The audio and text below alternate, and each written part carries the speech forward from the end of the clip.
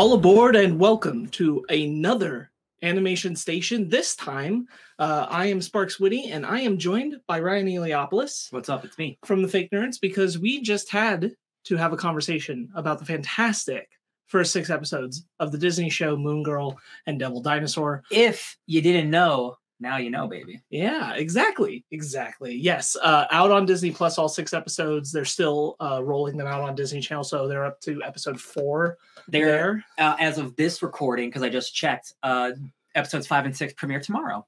There we go. In the morning. Look at that. We're doing great. Synergy. Perfect timing. Yeah. Let me tell you real quick, Sparks. I'm so glad that you were like, hey, do you want to review this show? And I was like, but it's on Disney Channel. I don't watch regular TV. I'm a Zoomer millennial man, right? He's like, hey, guess what? All 6 are dropping on Disney Plus. I'm right. I'll be there tomorrow. And I did that. And let me tell you, Sparks, this is gonna be in my top 10 already of the year. Yeah. I love to hear that. Love this show so much. I can't even believe it. I love the trailer. I thought it was a great trailer, but like it delivers on everything that trailer promised. And I don't want to compare it to this thing, but like if Spider-Verse were like a TV show, that's the quality I think this show is. Like Every episode is funny, it's well animated, it's well acted. The music, I will go on a rant about how good the music is because I didn't know who the music person was until I was listening to the theme song, and I'm like, this sounds like Raphael Saadiq, music composer Raphael Saadiq, and I'm like, holy shit, baby! Oh my god, he's great. I think this is like maybe the best animation thing Disney's put out, or Marvel specifically, because I don't watch a lot of like Disney Channel stuff. But like in terms of Marvel animation, this is the best thing they've put out since they used to be good. You know what I mean? Like this, if this is their return to form, oh my god, am I excited for the next couple projects they have out. I think this is just a winner on every single level. Yeah, I full-heartedly agree. I mean, we'll go down to, for Marvel animation, you and I talked about this, that like this is the best since Avengers Earth's Mightiest Heroes and Spectacular Spider-Man since that heyday, which was over a decade ago. And then when I said, I was like, oh wow, that makes me feel old. Yeah. But I'm like, we did have some good shows when we were growing up. And then even like looking at the other Disney animation projects, which there are some really great ones, like Owl House, you've heard Ben and I talk about on the Fake Nerd podcast. Mm-hmm. Yeah. Gravity Falls, Star vs. the Force of Evil. Those are all great.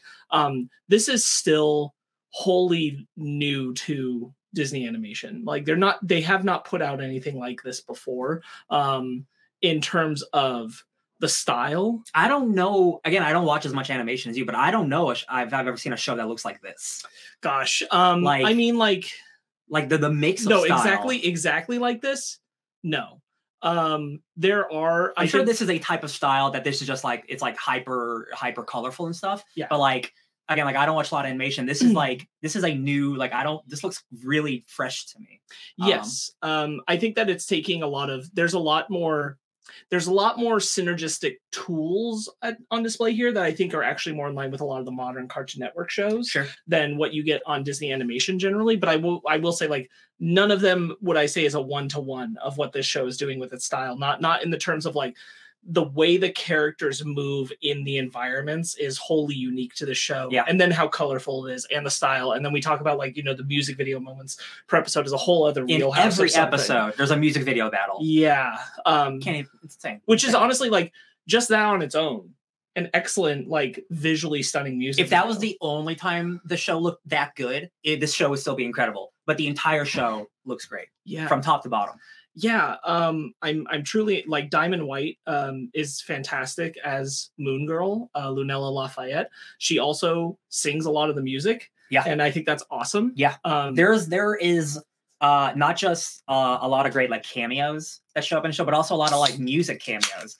Like Raphael Saadiq is big in the industry, right? And he brought on a bunch of people he's worked with before. He brought on like Jennifer Hudson to be a villain who also sings and stuff. She was Maine. Yeah, like music is like integral to the show. In like a way that we've seen before, but like it's just again it's so stylish and so like unique.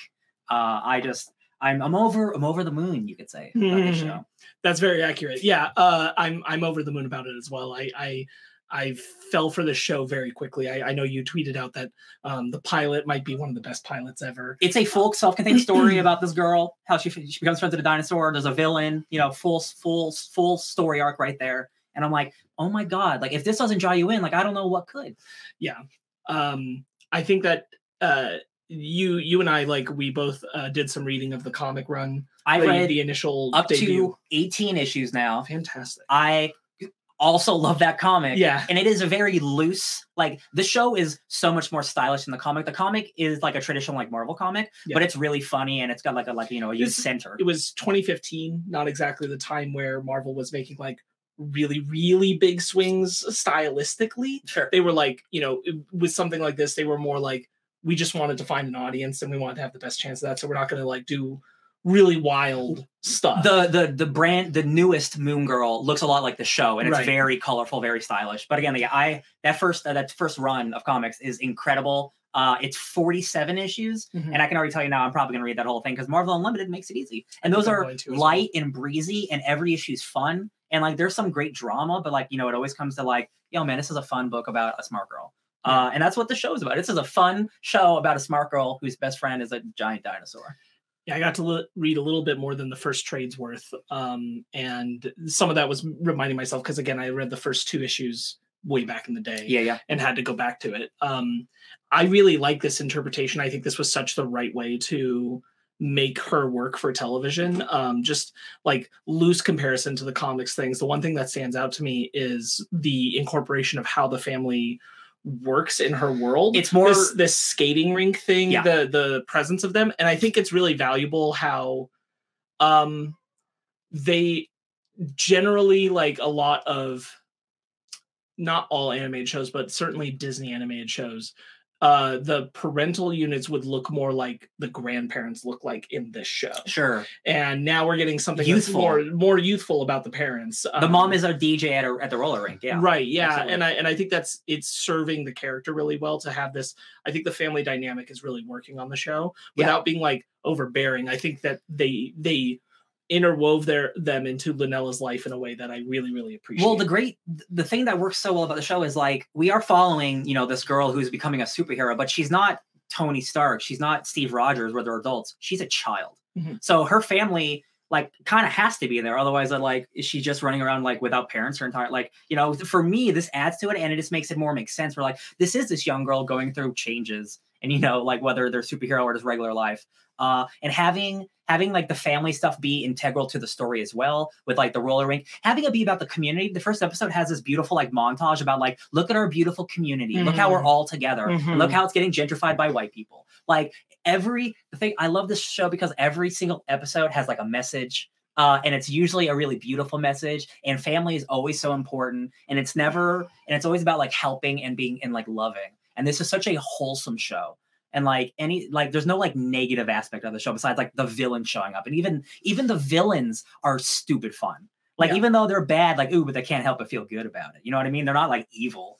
It's just like, it's such a wonderful show for an entire audience. I think they did a really good job because you brought up the lesson. I think they do a really good job each episode of not hiding the lesson, but not making the lesson feel like it's being forced into the story. Like hit over the story. The story is really organically formed with the lesson in mind. Yeah. I love it's always working in tandem. Yeah, I think every episode's like message is like really great. I think my favorite is the internet troll one, because that is one that like it's a very 21st century thing of like, don't feed the trolls. And how do you personify that in a superhero show? When you react to a troll, he grows in strength and he becomes an actual monster. And I'm like, that is so incredibly smart. And I'm sure it's not the first time it's happened in like pop culture, but like seeing it here, it's just like, oh my God, it's incredible. And she has to have her own self-confidence and believe in herself. And that's what destroys the troll. And I'm like, oh my God, this is such a good show for kids. It's so good. It's like, it's not beating you over the head. I think this is a really funny and it's a sharp show.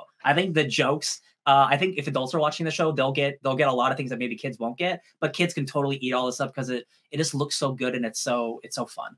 Yeah, it's so vivid, such a vivid show. Colorful, like you said. I think that the jokes are really landing, and it's really punny. It's super punny. It's doing such a good job. I do want to talk episode by episode, but first, like that, it's doing such a good job of living in the world of the Marvel Universe without feeling beholden to the world of the Marvel Universe. Yeah. I'm glad usually shows like this, I feel like they tend to go one way or another, which is like there's gonna constantly be acknowledgments and references to the Marvel universe at large, and like it's always there. And that is kind of got to always bring it back to it, or it's gonna totally ignore it. Yeah. And I think we're writing a really great line. Like, obviously, like there's some standout references, like the Captain America graffiti that's in the first episode. But I'm thinking of like the fact that the troll thing you just brought up is a symbiote. It's a loose whole other like not direct pull thing from Spider-Man, but it's like it's within the Spider-Man universe, and it's like on the table because of that. Or God, when we get to the Beyonder episode and the Wakandans are brought up, I'm like, I was thinking in my head, I'm like, it's so wonderful that we're at this point in pop culture, because you wouldn't have been able to just say the Wakandans and have the kids understand that, a decade ago. But here we are, and now like you can just say the Wakandans, and like it's impactful in a grander sense than just saying like, will Black Panther show up? It doesn't matter if Black Panther would show up or anything. You already know like what it means to these kids for the Wakandans to be doing outreach. And it shows that this show believes in itself enough where like it doesn't need a Captain America to show up in an episode and then Iron Man to show up. Because like the comic does that, but like that's because it's a comic and that makes sense, like, and it's not random heroes, it's all young heroes. Like Amadeus Cho shows up, Ironheart shows up, it's all these young heroes, right? So like for this show, like if it happens, that's great. But like I think the show is good enough to just stand on its own. It doesn't need the MCU or the Marvelification of it. You can have the references, and because kids probably know about Black Panther, like they'll get that reference. You don't, it's like you said, you don't need to see them. You can live in the world, but you don't have to like throw the world into the show all the time. It could just be the Marvel universe. Absolutely. I really appreciate that. I think they've done a good job of it. And like, it was something that when we were first watching it, like the first couple episodes, I kind of wondered like, should an Avenger show up? Should something happen here to acknowledge that like there's a dinosaur running around the New York? Beyonder shows up. You look at it in comparison to like the comic, and Amadeus Cho, like you said, shows up because of the dinosaur running around. And it's like, well, that kind of makes sense. Like, wouldn't one of the superheroes show up because of the dinosaur? And initially I was like, I feel like that should be addressed. And then I just kind of went, it's fine. It's fine. Like I think you can hand wave it away very quickly, as like any other superhero that's out there sees Moon Girl and Devil Dinosaur clearly doing good from beat one. Let her do her thing. I did take notes for the show, which I don't often do. Why don't we call the Avengers? Yeah, they don't come below 14th Street. Yes. Because like it's just like any threat that's happening to this small community, it's just like it's not even worth the Avengers' time. Which can be said about like the real world, unfortunately. Like what does she call their area? When she's saying like what the area she's defending, the area of New York. Oh, I don't remember. God. She had like an acronym for it, and I can't. Oh, Lower East Side. The LES. The LES. Yeah, the LES. I really, really like it. Let's talk specifically about the first episode. I did want to highlight. Hold on. I'm not raising my baby in New Jersey. Immediately made me laugh. Yes. Shit starts happening. Constantly like, no offense to New Jersey. No offense to New Jersey. Like that is really funny. So the first episode, the double size pilot episode is Moon Girl Landing. It is directed by Trey Bongiorno and Christine Liu, and it's written by Jeffrey M. Howard and Kate Condell. So I looked. You have it up, but I also like. I do want to talk about the creative team, because this is a show about Black people. It is created by all white people. The thing is, it was created by white people, but majority of the writing crew and animators and the music is done by African American people. So the intentions are there. They didn't they wanted to get people that weren't white into the thing, but they were the ones who got the program started, and that's always a good sign, because this could have been really unauthentic, and if anything, this is a really authentic Black experience. You feel it. Yeah. There's an episode all about hair. I was gonna say, I don't think there's anything more prominent to me of how great this show is and how well it's doing than the Hair Today Gone Tomorrow episode, which we'll get to as we go episode by episode breakdown. But I do think that you're right, that this pilot's just exceptional, that it grabs you. You're immediately enamored with the character. I think they did a smart decision to age Lunella from her appearance in the comics. She's 13? Initially. Yeah, she's 13 here. She's 9 in the comics. She's a kid. And I think 13 works a little better for the amount of independence they want to let the parents give her. Yes, 100%. It feels believable where they're not smothering her. In the comic, but they are concerned. Yeah, in the comic, it's not negative at all, but she has 9 and she's often missing. So her parents are constantly like, what are you doing? You're 9 9 years old, as a parent would be if your child was 9-year-old, yeah. And with the 13-year-old, like it feels more comfortable for the parents to kind of trust her. She's very smart, that they can allow her to have that kind of sense of separation and independence that she's earned. Absolutely. I really like the evolution of her friendship that starts in this episode as well with Cassie. Casey, yes, yeah. Oh yeah, you can't see. Oh, you can't tell on the other screen. Yeah, she has a social media friend who at first is all about the clicks, but then they become BFFs. Yeah, she's great. Love her. Casey's great. I think she's wonderful. You compared her, and I saw it to She-Hulk's friend from the Nikki, MCU show. Nikki, she is almost exactly like Nikki. Nikki 20, like when she was 13 years old. Yeah, she has that same like great friend energy, great vibes. Yeah. Very stylish dresser. Oh yeah. I really liked that this first episode is entirely about the community. It's about the Lower East Side. It's about them all being attacked by something, and her and Devil Dinosaur kind of pulling together to face it. Yeah, Allison Brie is an electric villain, and she's zapping the power of all the different communities. So all these places are going out of business. Because of this evil white lady who doesn't care, because no one, that's the whole thing about her, is like, no one cares about this community, so I can do whatever I want to it. Right. And then she turns out to be a teacher. That's a great fun reveal. It's like a Vulture moment. I love it. Sparks fly. God, Allison Brie is so fun as this villain. I love when she becomes the substitute teacher and then she's just like full villain mode in the middle of school. And a kid walks in, he's like, get out of here. Like, it's just really, really great. All the villains are great, but like they all tie into like to the message of the show or the community or some way where it's not just I'm just here to be mean. It's like I am here to ruin a part of your life and you're going to overcome it and we're all going to become better for it. Like it's never just like, oh, I'm mean just to be mean. Like there's always people aren't mean just to be mean. There's always something internal about it, and this show is exploring every villain's internal. Why are you sad, bro? Yeah, what's going on inside? I think they did a really good job with replicating. Some people have pointed out, like, the differences in how the relationship between Moon Girl and Devil Dinosaur forms. I like this version a lot. I like that it is that Devil Dinosaur is kind of committed to her from early on. Yeah. And I also like how she just picks up, like, I can speak dinosaur with him. She just does that. See, it's a thing from the comic where she is a really interesting Inhuman where before she gets turned into an Inhuman, she's already the smartest person on the planet. Her power when she terramorphs is to switch bodies with Devil Dinosaur. So she becomes a dinosaur and he enters her body. And that's her Inhuman power. I don't think you need that for this show. No. I think her being the smartest person on the planet, finding a dinosaur and they just can communicate. This is a comic book show. I'm kind of just with it. It's fine. It vibes really well. I think that they didn't need to explain it more. Yeah. It just kind of worked.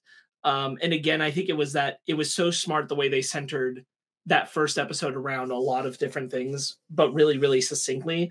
It's about her fascination with what she calls Moon Girl, which leads to her alternate identity. Oh, I real quick, I love, because like Moon Boy is an original like old school character with Devil Dinosaur. Yeah. And then it was like, the remodern version with Moon Girl. And like they could have done stuff, like you read the comic, like they could have done stuff with like the old caveman, monkey man of Moon Man or Moon Boy. But like making her hero like a real astronaut whose name was Moon Girl, that's so inspiring and that's really cool. I think that. I think like much to the point of what you're saying, I like that comic. I think that comic's really good. Yeah.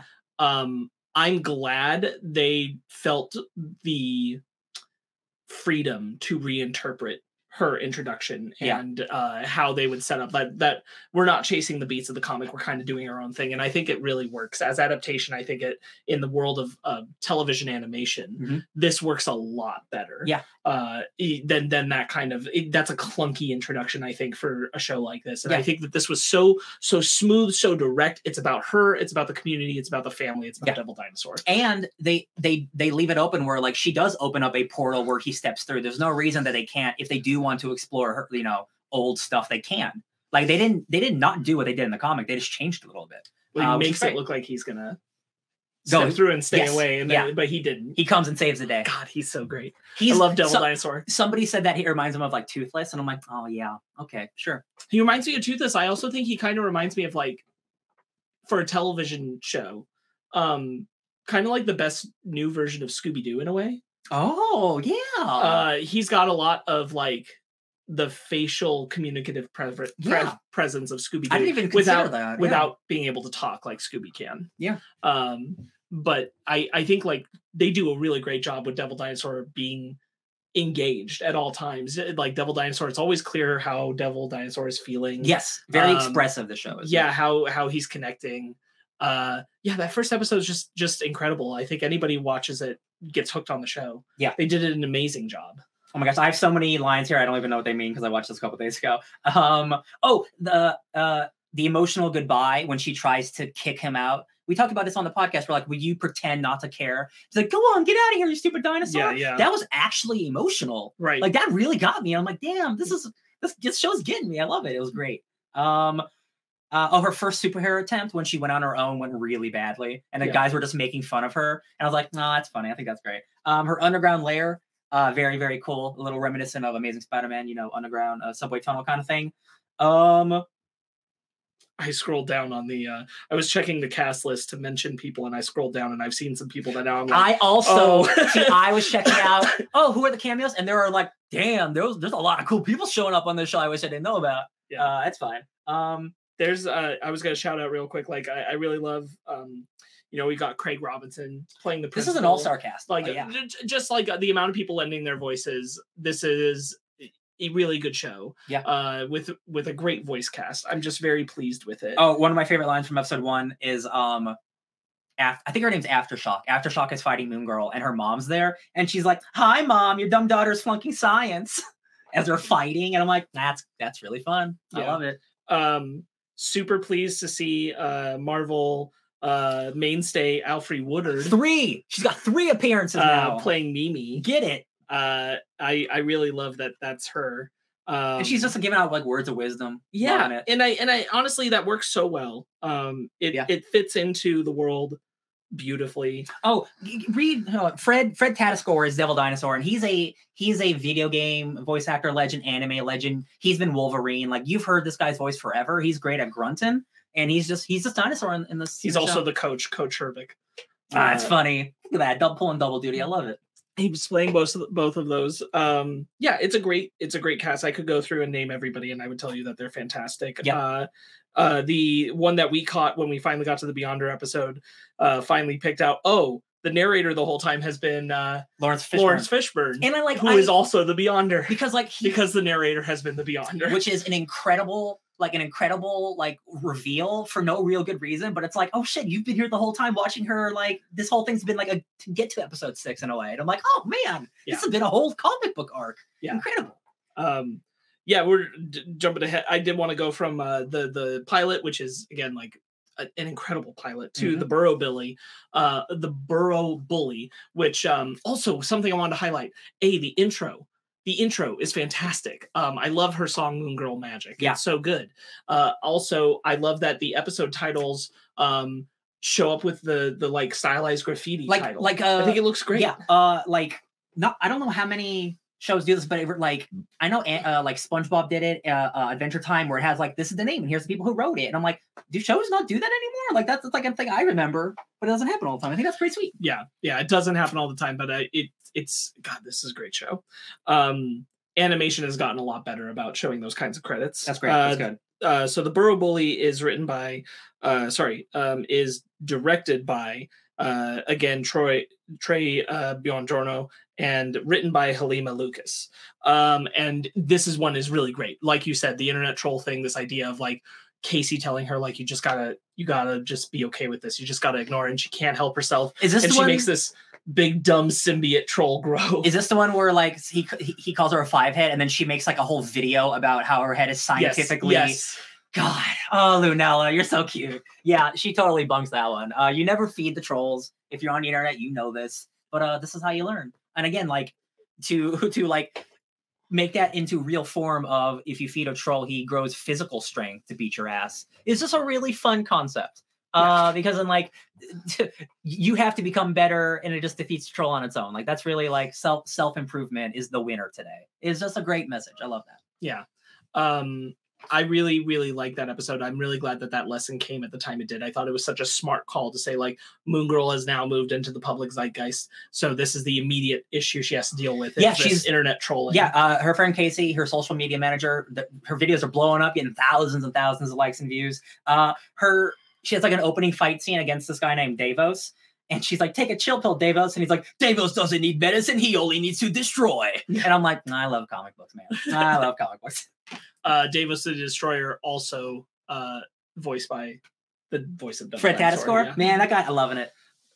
Get that paycheck. Yeah, that troll episode, the fact that it was a troll symbiote that was feeding on someone who just felt like Moon Girl was stepping on their crap all the time. And it was her friend Eduardo, right? No. It was a different guy. He was voiced by Ian Alexander. Bing bong. Gotta find his name. Angelo, who was doing all the activism. That's right. And Moon Girl's antics were like constantly wrecking what was going on there. And he was actually stealing the attention. Oh, he was doing like possum stuff. Yeah, about possums or something. Keep the possums alive. I really love. Lunella doesn't just have a song here, so does the Burrow Bully. With the song thrown at them, and I thought that was really good. The troll. Yeah. Really like that episode. Then we get Run the Rink, the third episode, which is directed by Ben Juono and written by Jeffrey M. Howard and Kate Condell. And the reason I want to highlight Run the Rink is Run the Rink is one of the funniest to me because I think they did such a good job with this idea of the common cartoon thing of, honestly, like family sitcom thing of need money. I know, I broke thing, need money quickly, replaced before parent get home. Well, we only have 12 hours to raise $5,000. And I really, really liked that they come up with this plan. It's a great plan, and they pull it off, and then villains see it as an opportunity for them to gain clout. Or a toy, in the terms of Man Baby. But this is where the narrator thing really started to work for me, because you get the narrator with the like comic flashes, paneling, giving you a quick recap, like little Timmy was playing in his father's basement. Upon reflection, like I should have known that was Lawrence Fishburne. So I'm like, man, he's every time a villain is introduced, you get like a 30-second like comic book origin of like Jimmy did this, blah blah blah, and like every single time it's really funny. But my favorite thing about this episode was the fact that the big one for this episode is Gravitas, and the reason Gravitas is there is because in the opening bit, which is about Moon Girl just trying to race to a car wash to get Devil Dinosaur clean, he accidentally hit a van. Turns out that was a super villain who just robbed a bank. And the van exploded, and he was mad about it. Yeah, very that use of Gravitas, like the way that circled back around, like she didn't give two craps about him. Yeah, and he's so vengefully jealous. This is Jason Momoa in Fast 10. Just getting that revenge. I really, really liked it. And I like the use of his powers visually. I think it's really great. This is where the we saw this clip a long time ago, the Childish Gambino song got put in, and it looks great. It's an incredible music video bit. I think Gravitas has some of the coolest style power stuff going on with in tandem with what Moon Girl's doing. And again, like every one of these like music video battles, like they all do the thing of like where it I don't know what you would call it. Like it inverts its colors or something, but like it's almost like neon black, like black and white, but with color. But everyone feels different. Like they're not all the same. Like sometimes they're a little slower or a little faster. Like everyone feels unique and fun. But like they do like fun, like you were saying, like panel stuff. And I'm like, man, there's not one lazy aspect about the show. No. Like you think like 6 episodes in, they'll slow it down, but like every episode just gets crazier. Like it's so impressive. The character models look great at all times. They're moving through these environments that are so vivid. This 2D animation is just so amazing. Yeah. And you've got in the environments, you've got the comic dots. They're present. Oh my God. Clear. Like when, I don't remember what episode it is, but like she's up in the sky and you see the city, and the city has like all dots all over them. Yeah. And I'm like, that is such a great touch. You can see it in the image behind us too. On the back wall. That's true. Yeah. It's got some of the comic dots there. Love it. It looks just incredible. This is a good time, I think, also to talk about Moon Girl's eyes, her goggles. What a genius use of animation. Her eyes are constantly changing to be expressive, and I think it looks so good. Yeah, not just her eyes, but like the entire show is full of stuff popping off at the screen. Like this is very much a show for like kids to pay attention to, because there was like every time you can see it behind us, every time they express something, it's a heart emoji, or it's like an anger emoji, or it's like them yelling, or a chibi version. Like, it's stuff that I would see in Ultimate Spider-Man that I didn't like, that I think this show is doing significantly better. Yeah. Like, especially like I remember stuff from Ultimate Spider-Man and it turned me off, where I think this show is like, it's doing that, but like just it made me feel good instead of feel bad. I love, like, one that stands out is in Run the Rink, which is when Casey suggests that it's a good thing that the villains are showing up, and like Moon Girl's trying to process, and that's like as the 3 dots scrolling on her eyes. It just looks like it keeps it in constant motion. It's so appealing. It's so engaging. Yeah.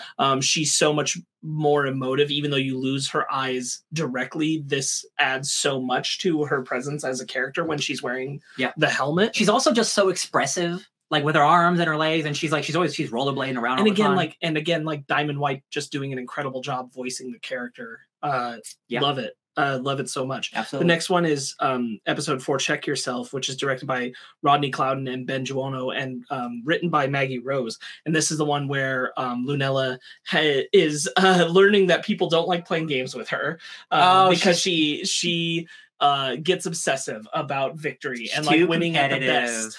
Not even just like, it's not even just competitive, because like they point out like the family game night, like she's already winning in Scrabble by 150. It's that like, I can make a better word than this. Like it's constantly trying to be like the best version, right? She has a hard time just turning off and having fun. That's right. And I think this is a very good like one where it's just directly like the lesson is that you need to just like let go of that obsessive nature. And the episode's called Check Yourself, which I think is really good because they're doing the chess and the checking and all that. And right, this is the AI robot. Oh my god, this episode every episode is so good of the show. I was like, who's the villain? Right, it's that awesome AI who just wanted to be her friend. I really, really like that. I really like the way that comes back on Lunella. I think that it's just a really well thought out episode. And it puts her like with the school stuff front and center. You get a lot more to Lunella before you eventually get to Moon Girl with this in the next episode, which is Hair Today Gone Tomorrow. Both of those are very Lunella first, Moon Girl second. And I think it really works. I'm glad that the show doesn't feel like it has to throw Moon Girl at you the whole time. To be engaged with it. That's a good point. Her like the final chess battle where like the AI is about to die.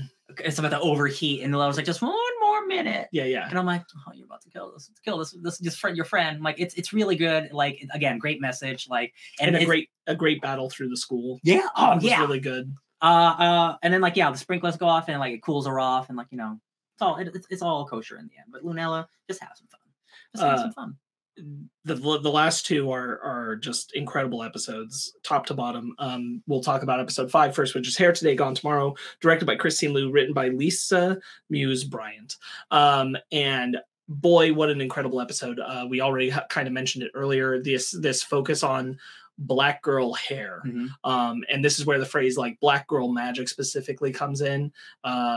It's a very, very like recognizing who the show is putting as its protagonist. And I thought that was really great because I'm at an age, and I'm sure you are too, where like we understand a lot of things about how Black hair is treated in general, especially in like the things that come out lately about actors who get hairdressers on films and television who don't know what to do with their hair and mistreat the hair and things like that. And the fact that it's a really important thing to recognize that like hair for them is not the same as hair for everyone else. In the comic book industry, it's a big problem because we have a lot of white artists who just don't know how to draw black hair, and they just do the worst things. Right. And it's just like, guys, just ask for help if you need to. Look at our example. Like, you're just like drawing just like the worst things and not even like, that's fine. No big deal. But like, it's also like for a while there, at least not so much anymore, but like for a while there, it was a lot of snake eating the own tail,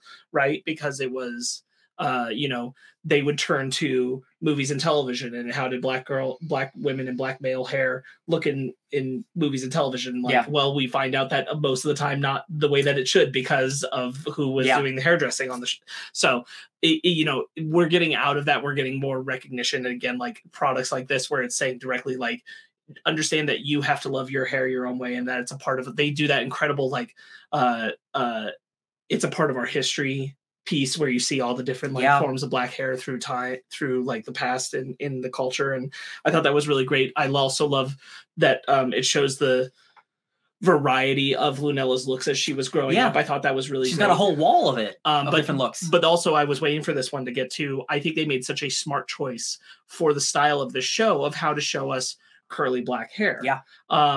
Rather than making it something that was going to be too complex for the style of the show and too complex for them to do all the time. I think they made a really excellent choice in how simplistic it is, but you get the idea that this is curly hair. And I think it looks great. Yeah, 100%. All the different, especially like this episode being all about hair, like all the different looks are awesome. Yeah. Again, like the show looks so good. And having Black creators is really important. And like I know it's like a cheesy thing, but like I can see a little girl watching the show going like, that I deal with that. And that's not something that like 10, 20 years ago, that was something that they could see possibly.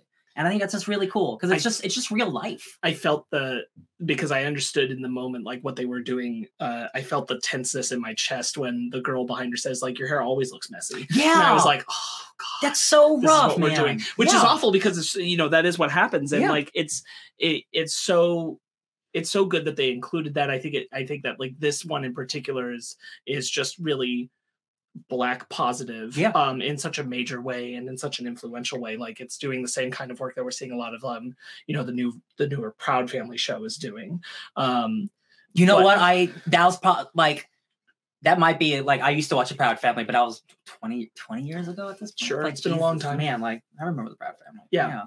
But that new show is out there and it's bringing a lot of like, where is the culture now and what do Black people need to be seeing on television? And I think they're applying that. And Moon Girl and Devil Dinosaur, I think, is taking its opportunity to, I think Proud Family is actually being a little more activist about it, but Moon Girl right now, I think is just incorporating like, this is a part of the identity of the show. And so we will acknowledge it as part of the identity of the show. And I think that's so good. I really love this episode.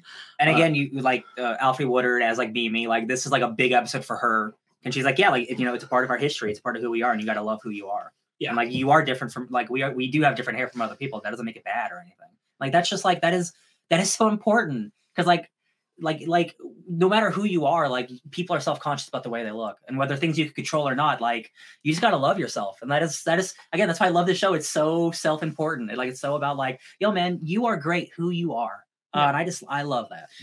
I think the other thing I love about the way they did this lesson in particular is that like, it is a lesson for like young Black children to look at and acknowledge about their hair, but it's also a good lesson for others to have with their kids who are not Black and look at it and be like, this is important and this is how to respect that people look different and this is part of who they are and accept it and care about it. And I think it does a good job of presenting that too, like bringing you around, because I think they do a good job of like not saying directly in the moment that what the kid said was wrong. But that it is misinformation and that misinformation gets addressed by her mom and Mimi in the later part of the episode. Because I think that's a smart way to handle it, because you're welcoming in the perspective that like, if it is a young kid who's looking at it, who's been told otherwise, it's not saying you're wrong. Like directly, you are wrong to say that. It's saying you don't know what you're talking about.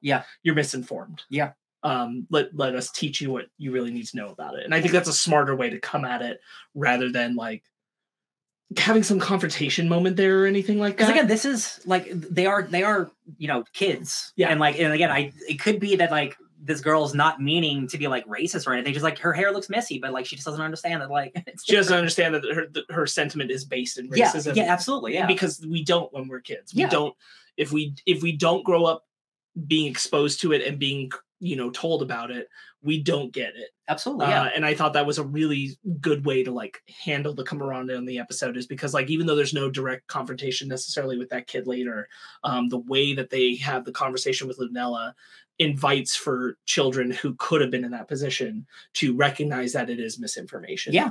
And inside of this beautiful episode about like loving yourself and accepting who you are, there's also still a superhero show where her hair comes alive and she wants to create other living hair organisms to take over the world. And I'm like, the show just has everything. It's incredible. Love it.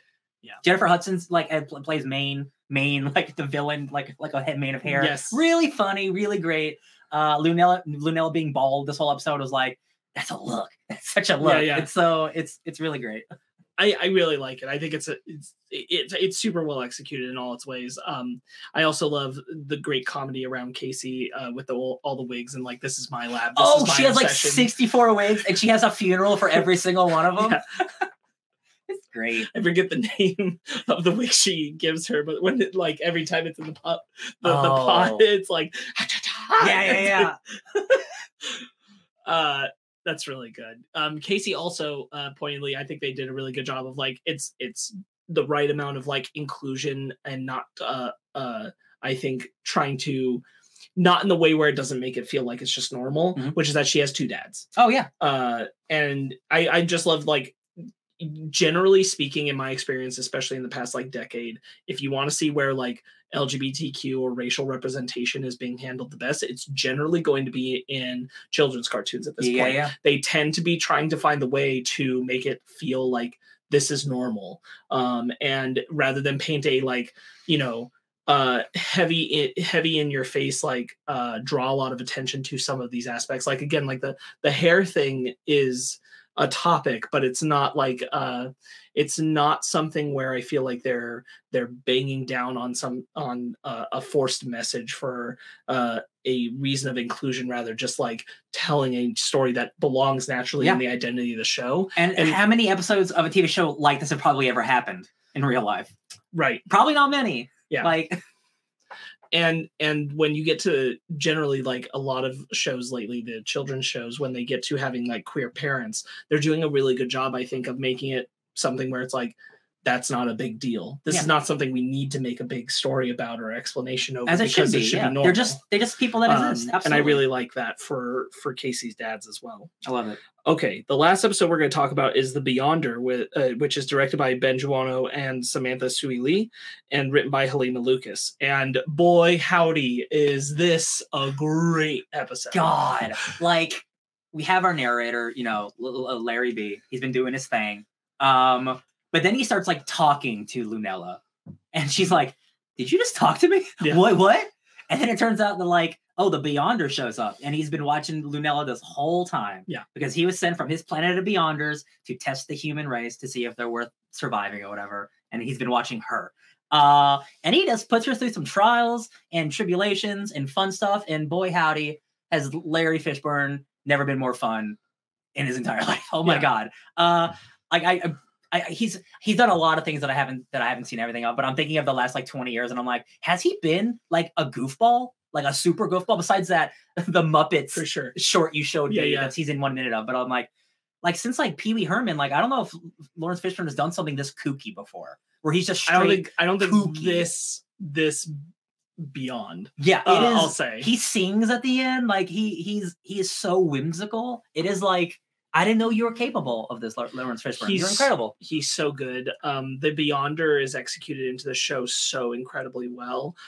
He looks so cool. This is the way I turned to Ryan after the episode, and I was like, the MCU would never. Yeah. And it's a shame because like it's such a good use of this beyond the regular standards of what even a Marvel show or comic would be encountering. That's something it's being so much past it. And omnipotent like God, basically. And I love when they do something like this and they have them adapt to the medium they're in. So, he's like using things with the television screen size to mess with scale and things like that.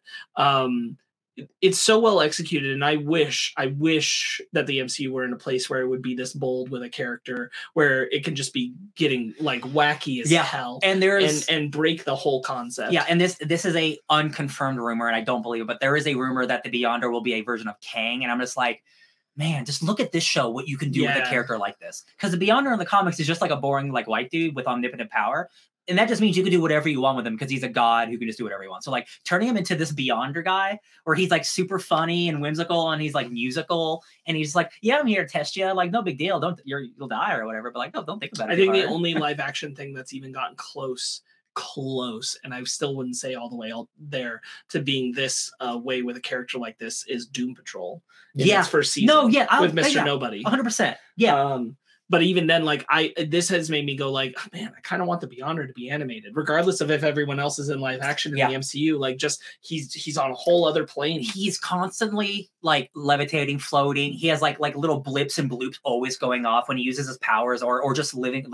He again, like, there's no lazy aspect of the show, and he is like the most like realized. Like, there's so much shit going on with this villain in this whole episode. It's crazy. Well, and the show becomes a show around him, which it isn't like when he's not there. For him, the style of the show where lines happen, panels, things like that, it all happens around him because he dominates the space he's in, recognizing to some extent he is in a show. Yeah. He has one of my favorite moments, which is like, I've always wanted a character like this to have this kind of like, it's so intimidating moment where Lunella thinks that she's gotten one over him. And he's like, do you know what's even better than being all powerful?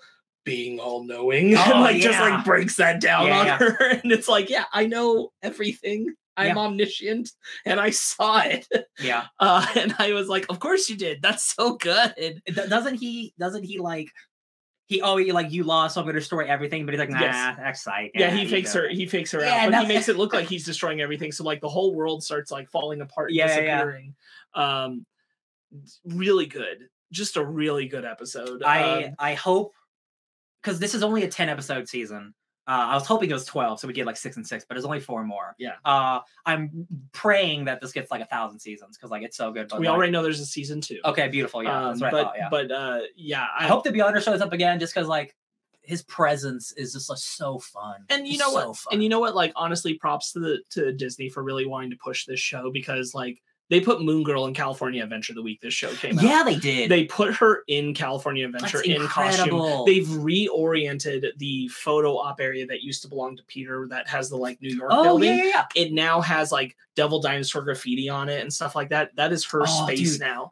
I'm so excited. I don't think that's going to go away soon. And so like, you know, they're trying to get people excited. Just like with Andor, huge success, and they're like, all right, we got to put it on every other station because we need more people watching this. Like, that's again, like, I'm so glad this is on Disney Plus, because like I wouldn't have watched it until it hit Disney Plus, because I just don't watch traditional TV anymore, right? So like this is going to get a lot more people on board by being on Disney Plus, and like I you know, our review will go out, and hopefully the dozens of you watch it who've already watched it and you've subscribed to the Disney Plus Moon Girl Renaissance, because like, man, like again, like I haven't even finished this season. I already know it's going to be in my top 10. Like this is so refreshing.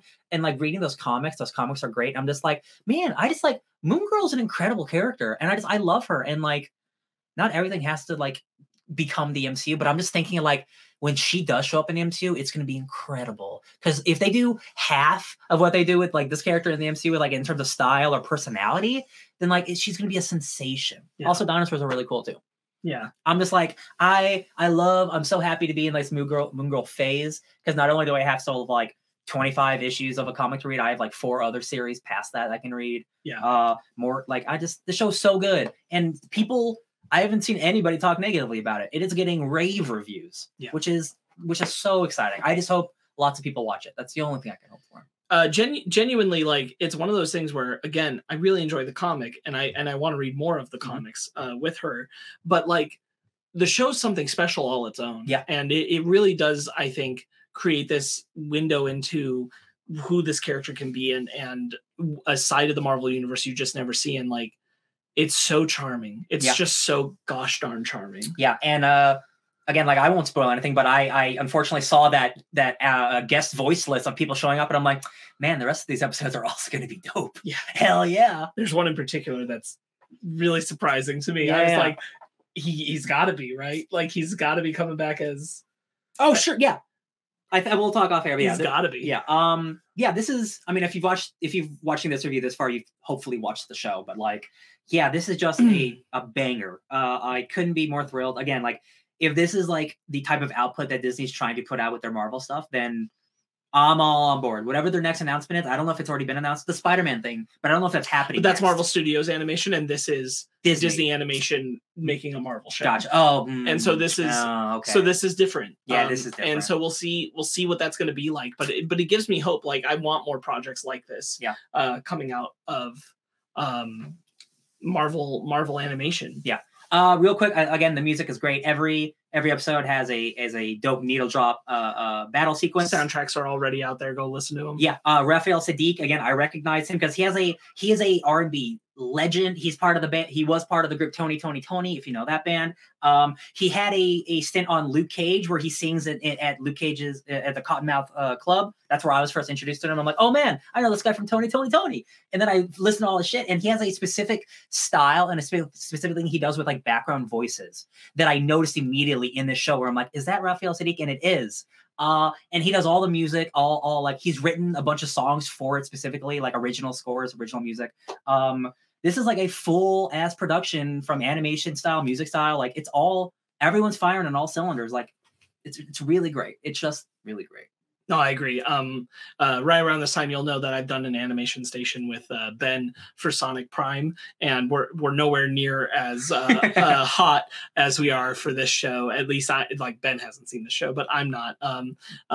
Sonic Prime is, fine. This is like the kind of like must-see television, especially in animation. That, I'm so pleased is out there. Like this is this year's Arcane, possibly, of you got to watch this show. Yeah. It's so good. It's just they've really captured lightning in a bottle with this one, on the creative team that came together to make it, because they've got such a good window into interpreting this character for this cartoon that is so wonderful. Yeah, and Lawrence Fishburne, being a voice, he's also like an executive producer, and that's not just him being a name on it.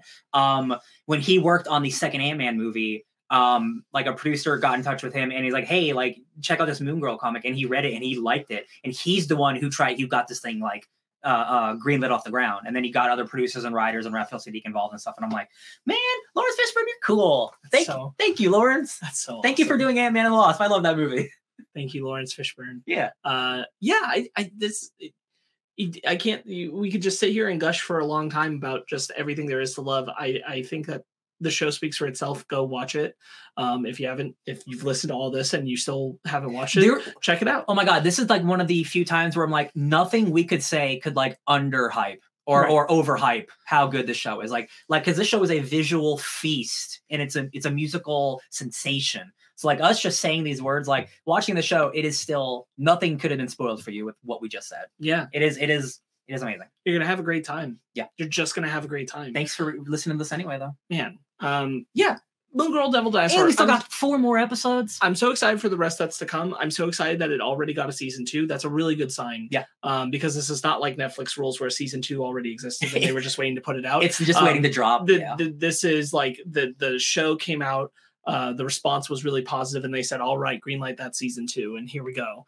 So hopefully in the next 2 years, we get an incredible season 2 follow-up, hopefully longer season. 10 episodes, I would love more, I'll take whatever I can get. If you need the quality to be that good for 10 episodes, like you can't do more, I'm happy. Whatever you gotta do. Yeah. Because it's you're right. Like visual feast is the term. It's so engaging, especially with its blend between its visuals and its music. Yeah. The world that it creates whenever she hits play on that cassette, and totally changes the color style of the show. It looks just exceptional. It's like this is a weird comparison, but like during Power Rangers or Sailor Moon when they do their transformation, you're like, all right, this is the time to do that. Every time like a battle's about to happen, she hits play on her recorder, on her record player, and I'm like, all right, here comes a dope beat, and then something will drop and the colors will change. I'm like, yeah, baby, it's time. Yeah, and I'm excited. And it's like have something to look forward to in an already great show. Yeah. Okay. Well, thank you so much for doing this. Thank you for doing this, because I'm really glad that we got an opportunity to talk about this. This is such a great show. Yeah. I'm so glad that the show is out. I'm so glad the show is out and Disney's using it to celebrate Black History Month. Absolutely. It's great that they have something like this that's out there being like, this is very much for and about a Black character and being so welcoming and inclusive. Just look how expressive. Look how expressive she is. Oh my God. Yeah. Just thinking about her makes me happy. What a great character. Okay. that will do it for our animation station on Moon Girl and Devil Dinosaur. You know, depending on how those last episodes roll out, we might be back again. So we'll see what happens. But hope you enjoyed it. Hope you're checking out the show, sharing it around. If you need to get people into it, I highly recommend just sharing those music video moments. That's going to get people into it. Absolutely. Whatever you got to do. More and more people. We're gonna make sure the other fake nerds watch this show. It's a great. They won't watch The Last of Us, but they better watch. But they'll watch this. They better watch this. Yeah. All right. You can find us on the Fake Nerd Podcast, where we're doing all kinds of stuff. We've recently gone through the Scream franchise in anticipation of the 6th Scream film. Screamy. We're doing Fake Nerds Watch on The Last of Us that Ryan just mentioned. There's also Brandon doing Fake Nerds Watch on Star Trek Picard Season 3. Engage. We've got Pause Menu. Ben's got one coming out in about a week, and he has one that just came out called Painting Video Games. So that's going great. On our main feed, you guys are talking about... We Have a Ghost. The new Netflix David Harbour spooky funny movie. Yeah, by the time this is up, that should be up. Yep. So go check that out. All kinds of things. You can check it out on the channel. You can subscribe. You can go and follow and all that kind of stuff. Like it and love it and you want some more of it. And share it around. All right. So you can find all that fakenerdpodcast.com. There's all our links to everything else that you could be interested in and full rundown of all our shows. Like I said, on Animation Station, there's another one about Sonic Prime. If you watch that show, Ben and I are talking about Sonic Prime. True.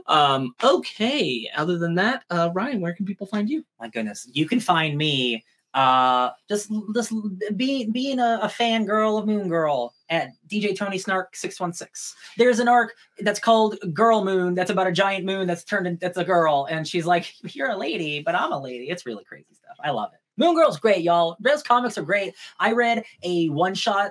She has like 4 one-shots. It's like Moon Girl and the Avengers, Moon Girl and the X-Men. And those are super fun on Marvel Unlimited. She's just like truly like one of the best like new characters around. I adore her. I'm glad to hear that because I knew about those one-shots. They're great. They're so fun.